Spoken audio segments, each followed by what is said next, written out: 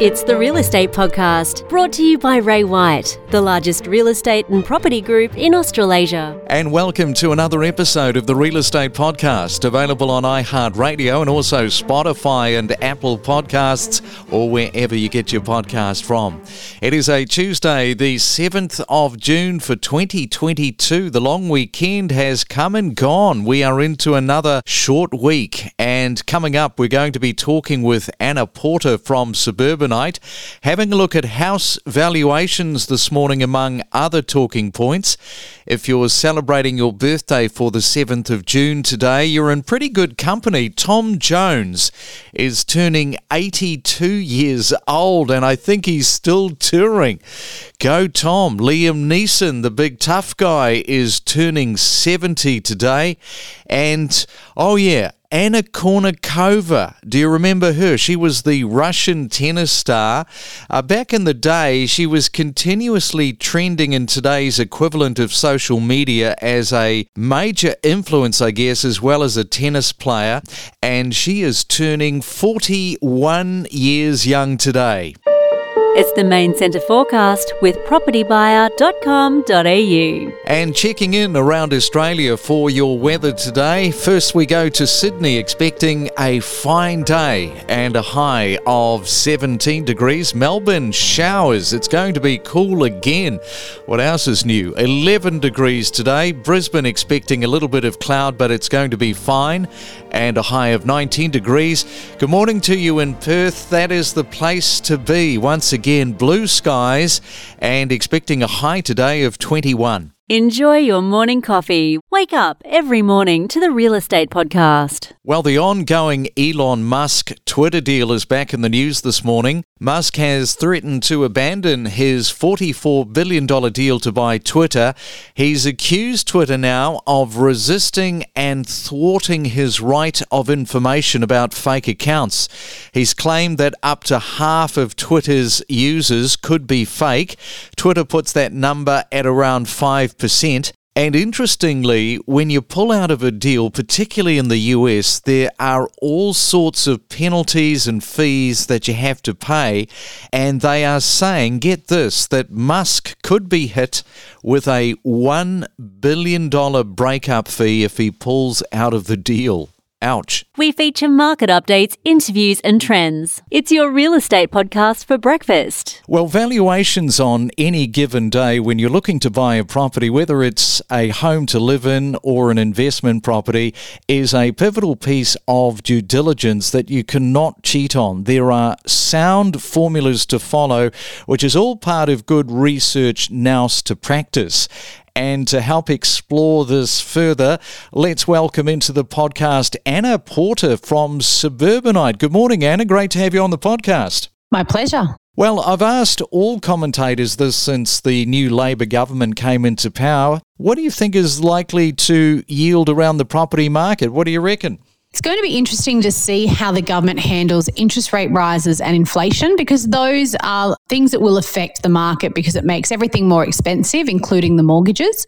And if they don't manage that well and we see a lot of price pressure come in and affordability pressure, the big markets like Sydney and Melbourne certainly will feel that. The more affordable markets, not so much. And Labor currently has a little bit of policy in and around helping first home buyers get into the market by looking at between 30 to 40% stake in the property. The government will take that stake in the property as sort of a bit of a deposit or a loan scheme.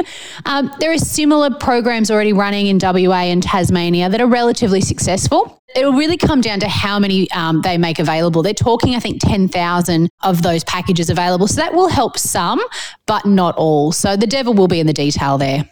And one of the core things that you do as a business is valuations. What, if anything, Anna, should people be paying closer attention to with the current market that we're living in around property values? We're certainly starting to see a fair disparity forming between properties that are renovated and ones that are not renovated in terms of value. And that is really because the building industry is struggling and the cost of material and the availability of labour and builders is becoming very, very challenging. So the homes that already have had that done are starting to see that premium, whereas the ones that haven't are getting price discounted and buyers are getting a lot more picky.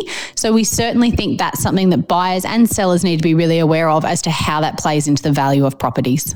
Yeah, and there will be people who will say that they do their own market research and know markets well, but the moment in time, for example, where we are right now with shifting parameters, it always has a place and an important role when buying. In other words, you can't afford to be complacent with thinking that what was applied 6 months ago or even 2 months ago should be applied to rational valuations. Yeah, that's a very true statement. Valuations become dated and outdated very quickly as the market moves. For years, we've seen it moving upwards in a very aggressive way. So sales evidence that a valuer or a buyer might rely on that are 3 to 6 months old were irrelevant within 3 to 6 months. You had to be much more aware of what was selling in real time.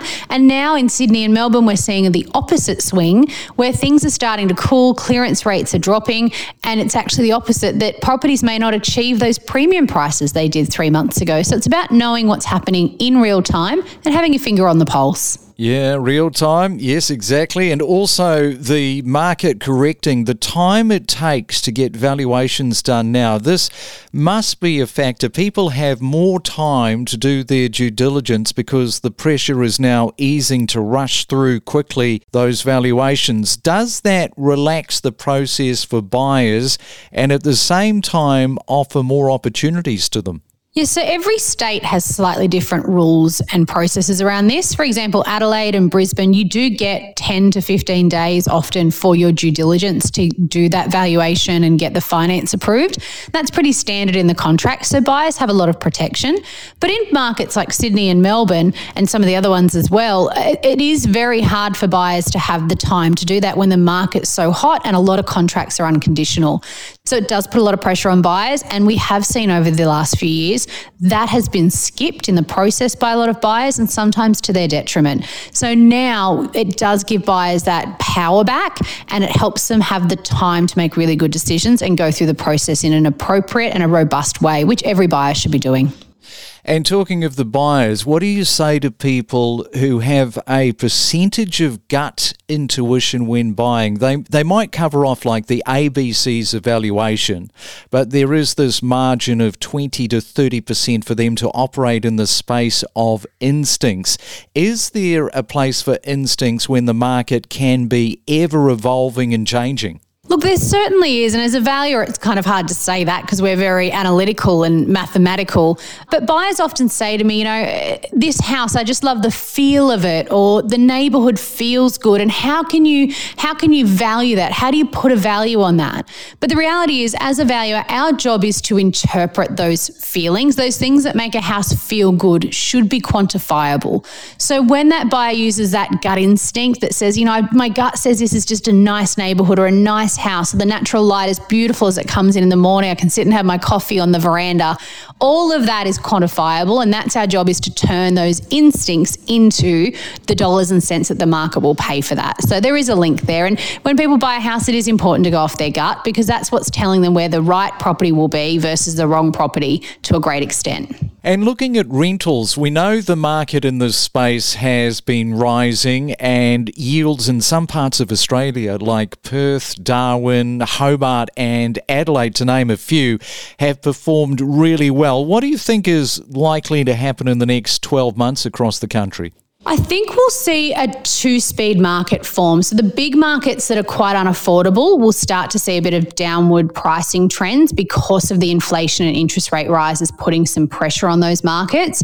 But there are a lot of markets that are still very affordable. So your smaller capitals like your Adelaides, Brisbanes, Perths, where you can still get a freestanding house in a great location for $500,000 or $600,000 or $700,000, they won't be as heavily impacted by these changing economic conditions, and they're still in a really strong position to grow in value. So we're going to see a real disparity there. And having a look at Canberra's median price of $700 a week for rental income, that's a really great one to highlight because it's seen a growth of 16.7% on 2021. Again, what's your pick for a city like Canberra looking ahead to March 2023, for instance? Canberra's had a staggering amount of growth over the last few years, which is fantastic. I remember a couple of years ago, properties were in the 600s and now they're up around the $1 million mark. So it's great for anyone that's been living there or invested in Canberra, and the rental market has been incredibly strong as well. However, every market is cyclical and it is getting towards the peak of its cycle. So I think we'll start to see a bit of a plateau in pricing in Canberra, but the rental market is still quite undersupplied. So I don't think that's going to stop seeing increasing and being tight just yet. Anna, great to have you on the show this morning. Thank you for your thought-provoking, informative comments, and we must get you back another time. Be my pleasure. We connect you to the best real estate information across Australia. The Real Estate Podcast.